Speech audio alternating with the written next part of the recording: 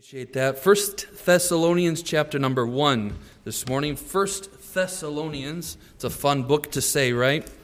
Thessalonians chapter 1. And let's all stand when you find yourself there out of respect for God's word. We'll read 10 verses together, the whole first chapter. And we're going to hone in on verse number 3, just to give you a heads up on this. We're going to look at the 3 vital signs of a healthy church. Vital signs of a healthy church. Read with me, if you would, all the verses out loud together. And let's really project this morning and really say these verses with all of our might, thinking about what they are saying to us.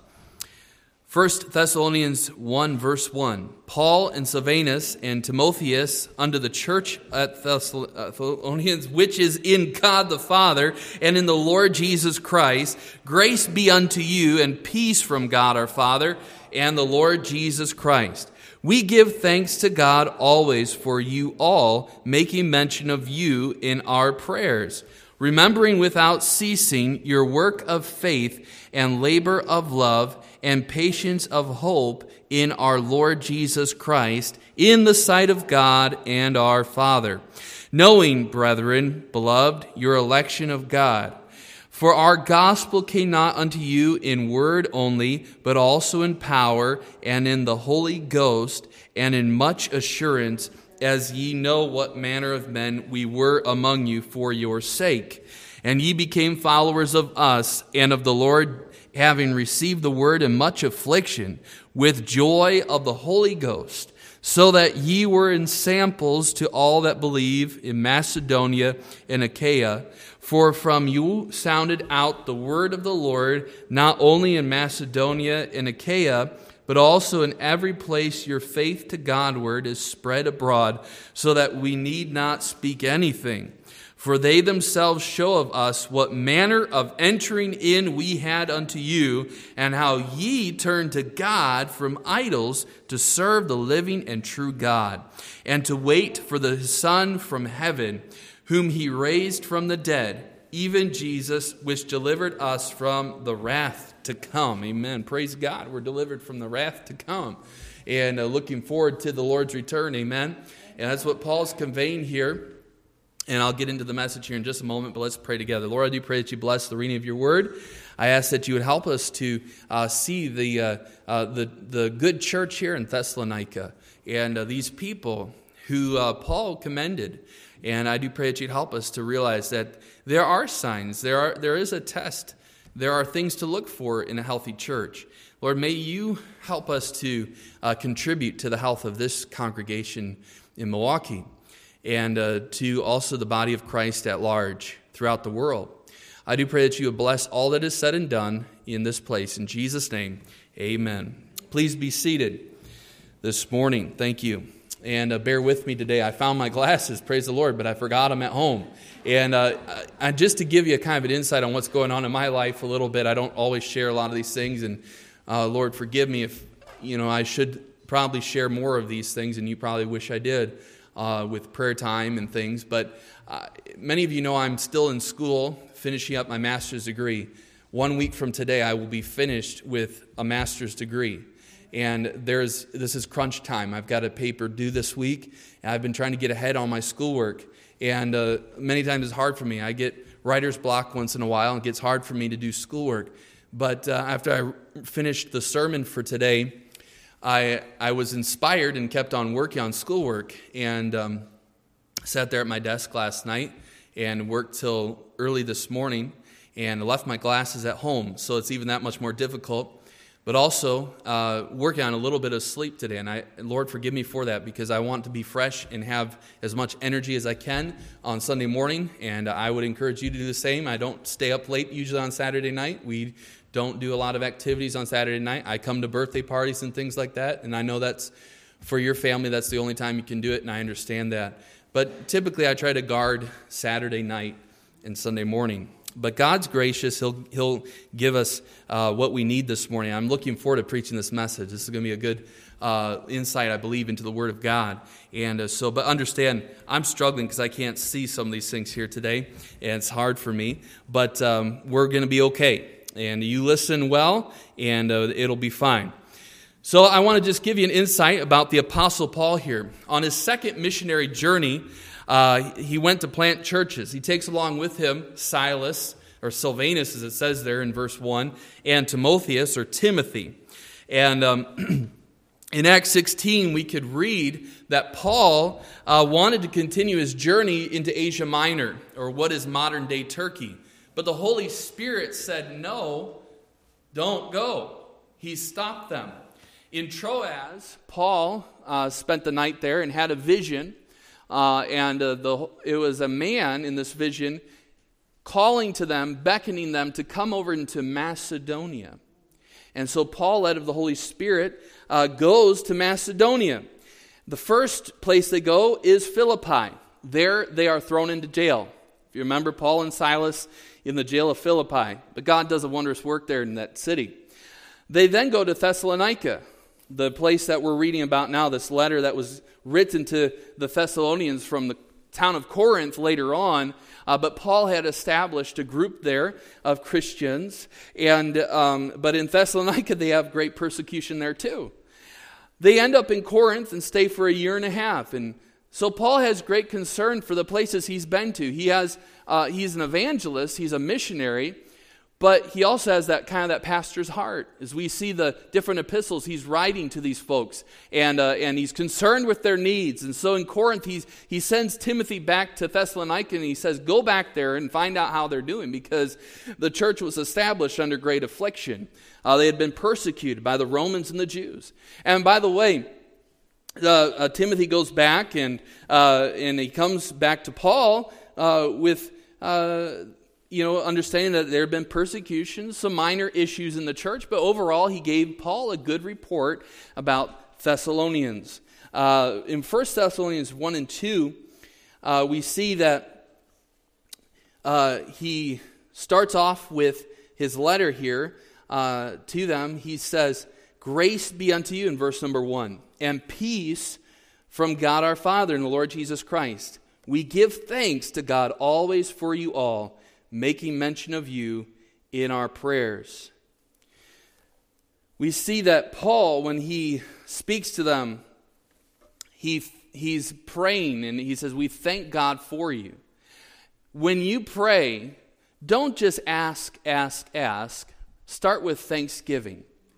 We see that when Jesus taught his disciples to pray, he said, our Father which art in heaven, hallowed be thy name. He begins with praise to God and full reverence to the Lord. And we see that Paul comes to God on behalf of the Thessalonians with thanksgiving. He's thankful for their memory. And many times our prayers can become very dry when all we do is just ask. But we come to God and we come with full respect and adoration. And thank him for his goodness to us. And there's always something we can thank God for, amen? There's always something we can thank God for. And I see a common symptom among those that are very, those that lack joy. There's a common denominator, and that is they are not thankful. When you are thankful, you automatically become joyful. You know, when we have the Lord Jesus Christ in our life, there's nothing that we should be down about, really. Yes, there's things that can discourage us, but we need to just, in that moment, go back to the Lord Jesus Christ and say, thank you for all that you do. And when we count our blessings, we should name them not just 1 by 1 or not by 2 by 2, but 10 by 10, because there's more than 1 or 2 or 3 blessings in our life. God has blessed all of us so much. You might be saying, Pastor, you don't know my situation. You don't know about my health condition.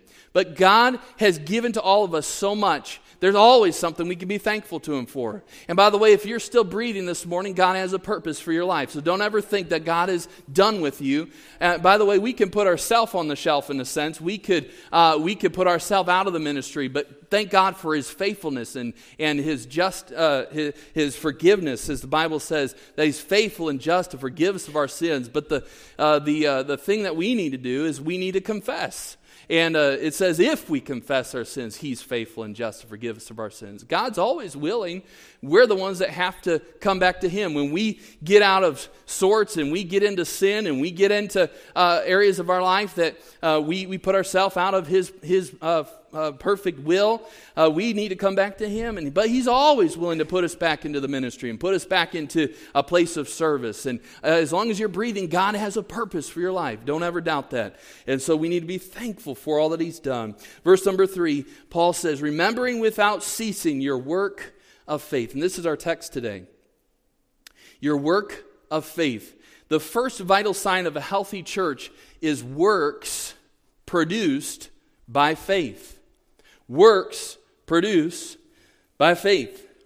This did not mean that their works produced faith, but rather their faith produced works. Their work proved that they had faith. When the Thessalonian Christians got saved, they stopped doing the things they used to do. They stopped worshiping idols and they began to worship the true God. They changed. That's what works are. Works are a product of faith. Faith, true faith coming into our life. When we get saved from our sin and the Holy Spirit moves in, He will begin to produce things in our life that will begin to show on the outside. There are changes that are made. The Bible tells us in Galatians 5 that the Holy Spirit produces fruit, and the fruit of the Spirit is love, joy, peace, long-suffering, gentleness, goodness, faith, meekness, temperance. And those are things that God produces in our life. Those aren't things that we could just make up. Of course, there's a lot of people that have a lot of works in their life, and they have a lot of good things that they do, but true fruit lasts, and true fruit cannot be put on. People really know when you have got the true faith in your life, when you have the Lord Jesus Christ, and when you're submitting to Him, it does produce something, and it is visible on the outside. And so when they got saved, they began to sing praises to the Lord instead of worshiping idols.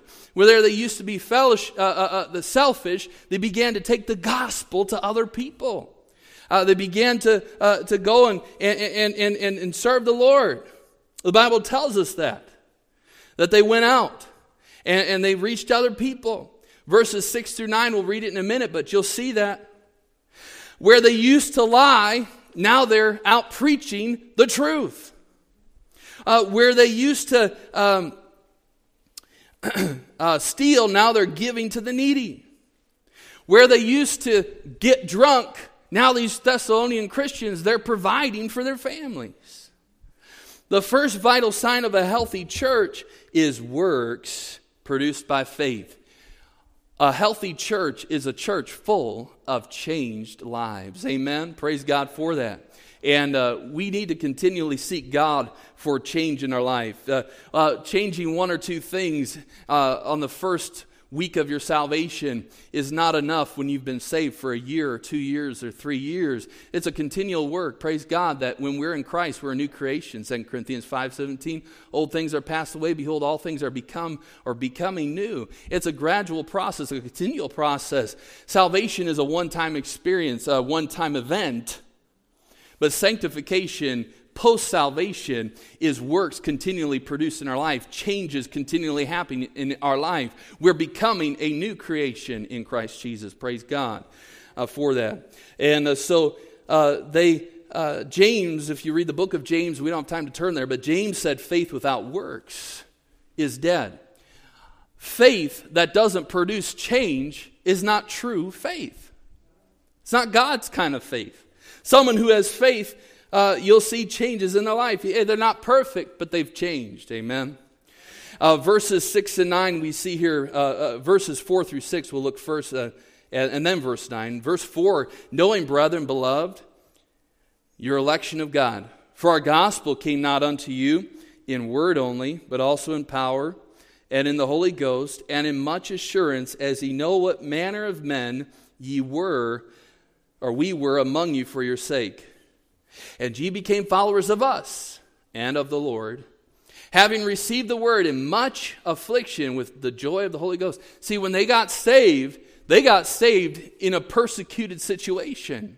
There was a lot of pushback to this establishment of a new church. Verse 9, for they themselves show of us what manner of entering in we had unto you, and how you turned to God from idols to serve the true and living God. There was change in their lives when they got saved. And it wasn't a fake situation, because who in the world would get saved, or who would pretend to get saved and do that, pretend to get saved, if they're really not coming to God, why would you do that in a persecution situation?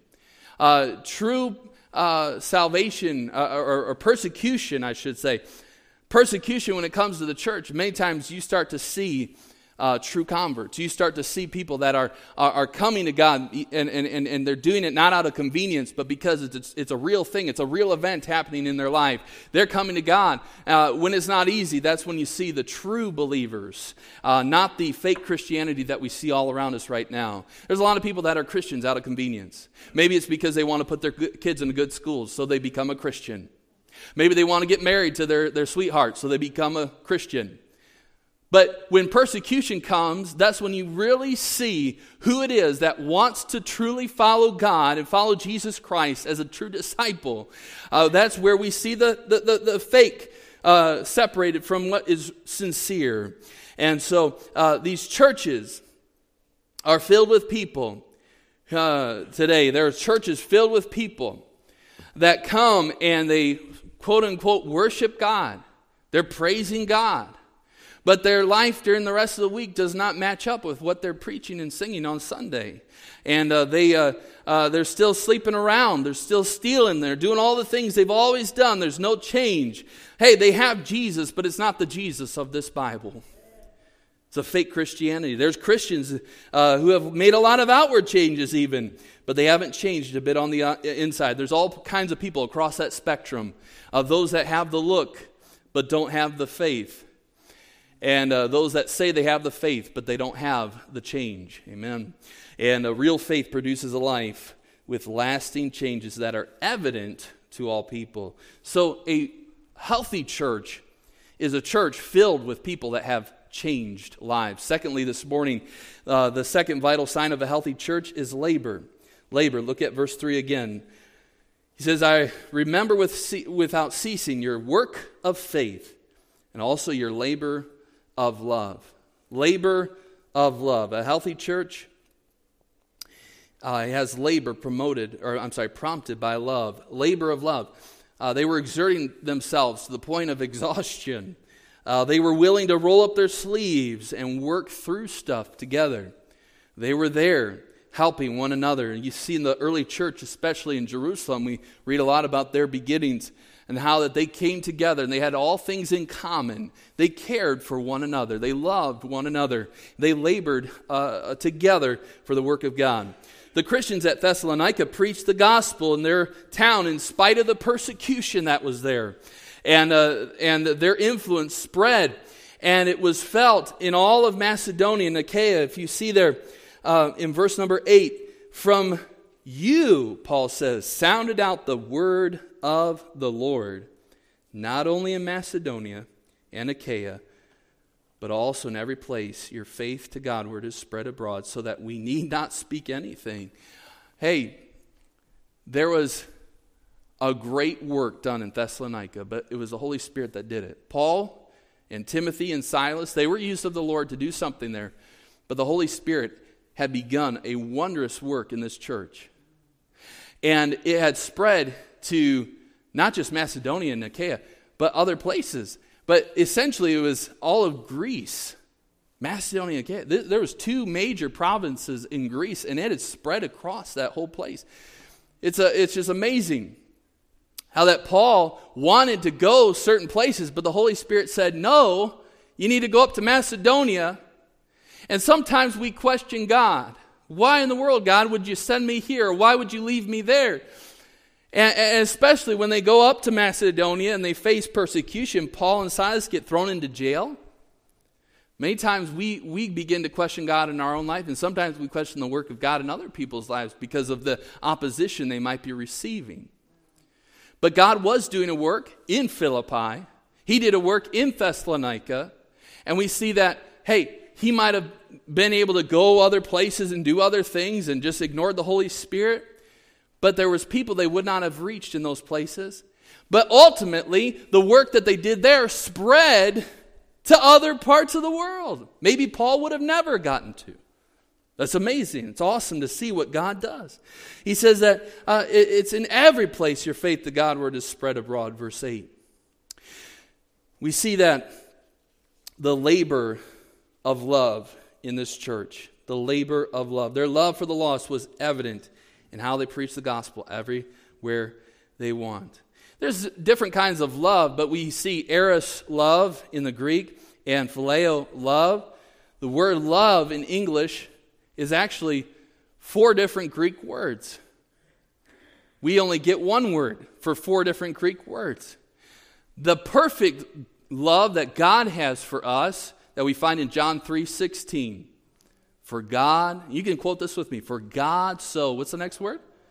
Agape. For God so loved the world. Agape love is the perfect, the best form of love that there could be. Phileo love, we hear of Philadelphia. It's the city of brotherly love. Phileo love is that kind of love that we'd have for someone, or eros or phileo. Love that we'd have for someone because of attributes we see in them, things that we like about them, or familial things. Because they're family, we love them. Because they're like us, we love them. But you know, there's a lot of people that are not like us, and we do not naturally love them. But we can agape them. We can choose to love them in spite of what they've done, in spite of who they are. I'm so thankful that God loves us in spite of what we've done and in spite of who we are. Their love for the lost was evident because of what they did and where they went. 1 John 3:18, you can see it up there on the screen. 1 John chapter 3:18. My little children, let us not love in word, neither in tongue, but in deed and in truth. Hey, it's one thing to tell somebody you love them. Oh, I love you so much. Oh, you're my best friend in all the world. You're my buddy. And as soon as things get difficult, we're nowhere to be found. Or maybe people say that to us. Oh, we'll never leave you. We'll never forsake you. But where are they when times get tough? You know, you find out who your real friends are when you go through hardships in life. Amen? The Bible tells us also in John 13:35 that, they'll put that up on the screen next there. John 13:35, you don't need to turn there. By this shall all men know that ye are my disciples. If... There's another one of those if words. That means it depends on us. This shall all men know that ye are my disciples, if ye have love one for another. And that's why I love the local church. You know, there's over 50 one another commands in the Bible. And it's hard to one another when you're not in the assembly. And we really learned about this during COVID when we were away from one another. And we were not meeting or assembling together on a weekly basis. But I would also submit to you, my friend, that church is more than just church on Sunday. There are opportunities throughout the week where we meet together, but also there are definite needs in every life in this church. There are people that are here to edify, and we all should contribute to the church and edify the body. But also there are times where we are hurting. And we need the church. We need the whole body to come and help us.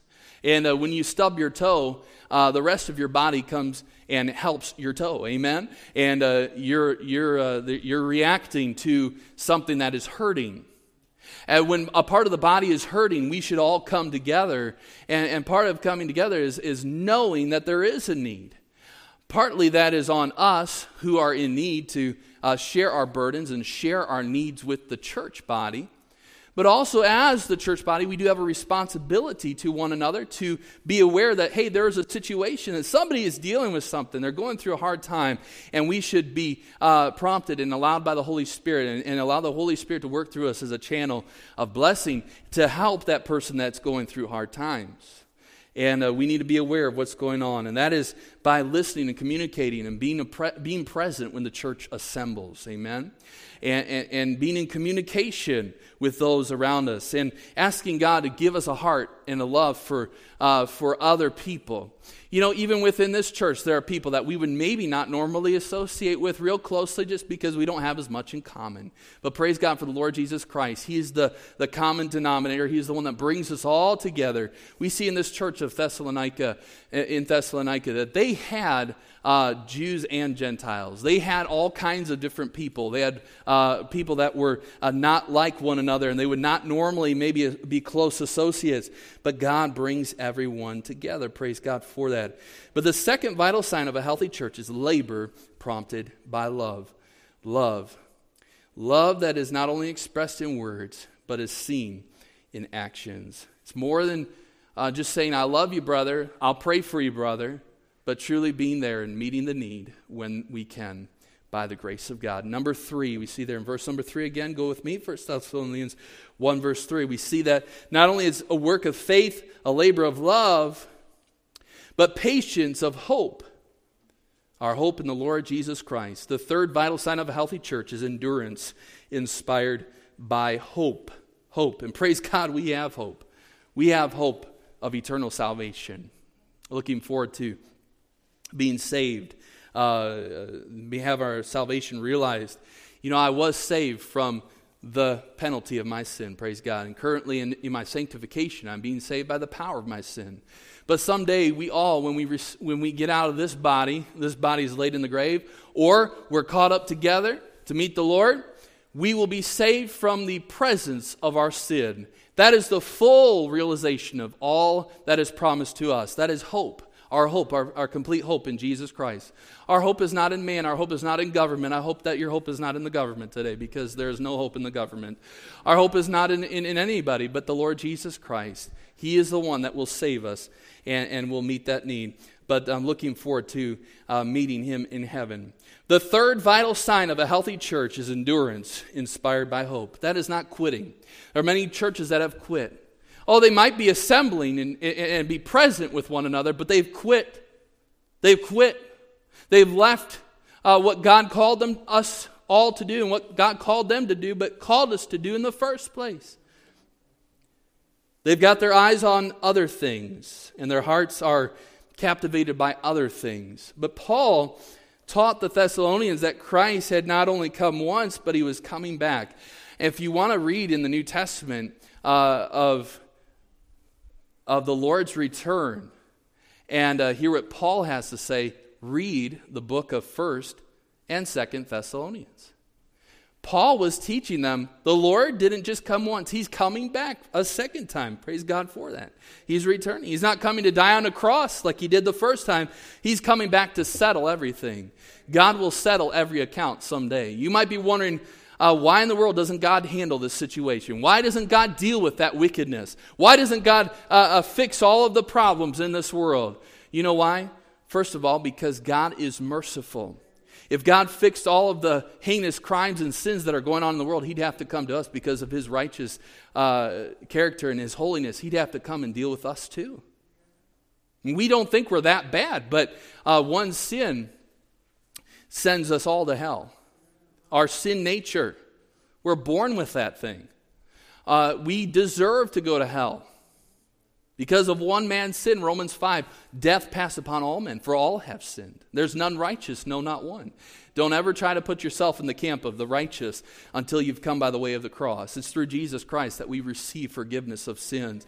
And it's His righteousness. His righteousness. But praise God for His mercy. He's giving the world the opportunity to receive salvation. And He's long-suffering to us.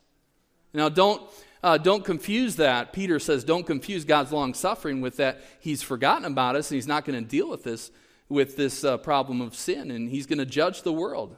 He will be judging the world finally at some point, and He's coming back to do that. He's going to settle all of the accounts, and all the God haters, all the people that are mocking Him right now, they will be wishing they had never done that. The Bible says that at the name of Jesus, every knee shall bow and every tongue shall confess that Jesus Christ is Lord. There's not going to be any escaping that. There's not going to be any opting out. Every tongue, every knee, Jesus Christ will take care of it at some point. And that is something we can mark down. We can take that to the bank. It is for sure. He is coming back. All things that make us say that, oh, that's not right. How could God let that happen? It'll all be taken care of. It will all be made right. All that we do, all of the pain, all the things that we go through, all of the trials that we endure, Jesus will have a reward for you someday. We read about that in 1 Corinthians 3 last week. Jesus will be repaying or rewarding, let's put it that way. He will be rewarding those that are faithful. And God puts a premium on faithfulness. Sometimes we think, well, I'm not that talented. I'm not that gifted. But God will not be judging our work on the basis of somebody else's gifting. God deals with us as individuals. And God will reward us, but He is looking for faithfulness. Because His reward is, when he gives out His reward, remember He says, well done, thou good and faithful servant. Faithfulness is so important. But all that we endure in this lifetime, it will not be forgotten. Jesus will have a reward for you. In 1 Thessalonians chapter 5, go with me a few pages back. 1 Thessalonians 5, verse 2. He says, for yourselves know perfectly that the day of the Lord so cometh as a thief in the night. You know, a thief doesn't give you a heads up that he's coming to rob your house. He doesn't text you the week before and say, hey, by the way, next Sunday at 11:30, I'm going to be robbing your house while you're at Souls Harbor Baptist Church. And you don't get a heads up. The thief comes suddenly and without warning. The Bible tells us the Lord will return in that manner. He came the first time, yes, with a lot of prophecy about His coming, but there was a lot of people asleep, and they were not paying attention and looking for His first coming. But sadly, many are not looking for His second coming. They're not prepared, let's put it that way. We don't know when it will be, and we shouldn't set dates. And if somebody's setting a date for the Lord's return, that just tells you they're not prepared for the Lord's coming. They're really not prepared, because they're banking on that date. What if He came before then? They're not prepared for the Lord's coming, amen? Because He could come at any moment. So we see that the Lord will come as a thief in the night. Verse number 8, chapter 5, the Bible says, but let us who are of the day be sober, putting on the breastplate. And we see these three things again here: faith, love, and hope. Put on the breastplate of faith and love, and for an helmet, the hope of salvation. We see that three other places in the Bible. If you know 1 Corinthians chapter 13, the last verse in that chapter says, and now abideth faith, hope, and charity. And these three, but the greatest of these is charity. That's the love chapter, 1 Corinthians 13. And so if you want to know where the love chapter in the Bible is, just mark down 1 Corinthians 13. It's all about God's love and the love that we should have for others. But we see here that Paul says to them that we should be ready. We know that the Lord's coming back. We have insight on that. We know it's coming. Verse 9, for God hath not appointed us to wrath. And I believe that to mean that not just that we're not going to spend eternity in hell, praise God for that, but we're not going to go through the great tribulation. He didn't appoint us to go through that. The church is going through trial and tribulation right now, but someday we will be raptured out of this world so that God can deal with mainly the Jewish people, but the rest of the world. And He's going to bring down wrath upon this world. But He says, God hath not appointed us to wrath, but to obtain salvation by our Lord Jesus Christ, who died for us, that whether we wake or sleep, whether we're alive or dead, we should live together with Him. And praise God, there is hope beyond the grave. Those that are buried in the ground right now will be resurrected to be with the Lord someday. So whether we are awake or are asleep, we should all, essentially is what He's saying there, we should live together with Him. He says in verse 11, wherefore comfort yourselves together and edify one another, even as ye also do. He's commending them there. He said, I know you're doing this, but keep going. Stay faithful. Keep going. Don't give up. Hey, endurance that is prompted by or inspired by hope. Hope is what keeps us going. If there was no end in sight, we would lose hope. But there is a day coming where all accounts will be settled. The Lord Jesus will come back. And someday He will move into Jerusalem and sit on David's throne. And He will rule and reign for 1,000 years. And praise God for that. But we all have hope today. It's not just I hope that the government gets it together. I hope that we get our next stimulus check. I hope that this happens. I hope that happens. I hope they extend unemployment. Our hope is not in this world. Our hope is not found here on earth. Praise God, our hope is in the Lord Jesus Christ. And that's where our heart should be. And we can endure in the Christian walk because we do have hope. We have hope. Let's not change what we believe to fit in and to make our life easier and to avoid persecution. Hey, the churches 2,000 years ago were facing great persecution, but they were commended because they kept going. He said, you are doing the right thing. Just keep it up. More of it. More of the same. Amen. Just keep on keeping on. And let the world laugh. Because they're not going to be mocking the Lord Jesus Christ forever. They're not going to be mocking His disciples forever. Let's not live in sin. Let's not let our garments get dirty. Jesus is coming back. And the reason probably they didn't tell us when He's coming is so that we don't procrastinate, because that is human nature. Many people will put off till their deathbed to come and receive Jesus Christ as their personal Savior. But many of those that put it off till their deathbed did not receive Jesus Christ, or will not receive Him, because they do not know when their last hour will be. We don't know when our last breath will be in this world, but also we don't know when the Lord's coming back. And so His admonition is to just keep on going. Be faithful to the end. Keep on keeping on. Amen. A healthy church is one that has changed lives in that church. It's filled with changed people. A healthy church is marked by love. This shall all people know that ye are my disciples, that ye have love one for another. How much love do you have for those just in your pew? How about somebody across the way? How about somebody in this church who might not be here today? How much love do we have for them? And love is not just something we say, it's something we do. It's an action. It produces actions. Just like faith. True faith produces works. True love produces labor. We see thirdly that a healthy church is marked by endurance, inspired by hope. How much hope do you have today? Some of us are giving up. There are some here that are giving up. They may not say that. They may not indicate it in any way to anyone in this church, but they're giving up. And they might believe in the Lord Jesus Christ. They're truly saved, but they're really giving up on the Christian race. Get into the Word of God. Find your inspiration there. But don't forget, the Holy Spirit indwells you, and He is with us.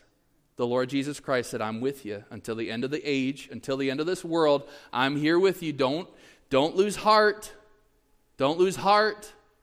I didn't leave you without any hope. You have the Holy Spirit. But we have all kinds of inspiration in the Bible. Paul says, looking unto Jesus. He's the author. He's the finisher of our faith. And He, who for the joy that was set before Him, He endured the cross. He laid it all down. He went through great tribulation. Don't think that you somehow are the only person that has gone through difficulty and faced persecution for the Lord Jesus Christ. Get your inspiration from Jesus and from others and from the Bible and from the Holy Spirit who dwells inside of us. Praise God for that. We can't give up. We can't change to fit in. Let's not live in sin. Let's keep ourselves as a pure church, because someday we are going to be presented to the Lord Jesus Christ, His bride. And we should not be ashamed. We should seek to not be ashamed before him, to know I gave everything I had. You know, as they say in sports, I left it all out on the court, or I left it all out on the field. I mean, you didn't keep anything back. There was nothing left in reserve. You might be saying, well, I need some in reserve because I don't have much left, and I need to hold on to that. And that's naturally what we do. But, you know, the Lord Jesus Christ deserves everything. And when we run dry, guess what? We don't have to worry. We always have some in reserve. The Holy Spirit is there to help us. As we were looking in our Sunday school class just for a minute today, Brother Scott mentioned there hath no temptation taken you, but such as is common to man. With the temptation, he'll always give us a way out, a way of escape. In the hard times and the difficulties and the trials that God does allow us to go through, don't think that somehow we did something. Sometimes we start questioning. We say, what in the world did I do to deserve this? Well, what you did to deserve it was that you received salvation by the Lord Jesus Christ, and he wants the best for you. He wants the best for you. They say, well, how would I get the best when I'm going through the worst? Because the worst trials that we will endure, many times, God is using those trials to produce in us something beautiful. The Bible says in Romans 8 that all things work together for good to them that love God, to them who are the called according to his purpose. For whom he did foreknow, he also did predestinate that we should be conformed into the image of his Son, Jesus Christ. The purpose of the hardships and the difficulties and all of the pain and agony that we can endure, and we do endure that sometimes. But all of that is to produce something beautiful in our lives. Don't second guess the Lord. Just keep with him. Just keep on keeping on. Endurance. Endurance is so important, but it has to be inspired by something. And that is hope. Keep your hope in the Lord Jesus Christ. Don't put your hope in the preacher, because preachers will let you down. Men always let us down. And they might not do something horrible, but they're going to do something that'll let us down. The Lord Jesus Christ will never, ever let you down. Get your eyes off of man. Like Isaiah, when King Uzziah died, I saw the Lord high and lifted up. When that person that we think is so important is taken out of the way, sometimes it's what the Lord has to do so that we get our eyes where they need to be. Not because God is cruel, but because that is what's best. That is what's best. That's when we reach our full potential.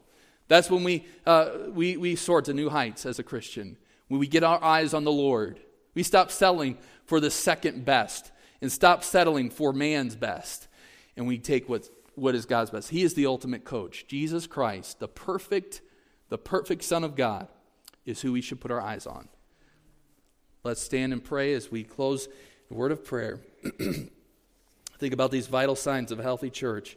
Are you living? Are you awake? Are you breathing? Is your heart beating tonight? Is there any brain function? We wonder that about the church sometimes.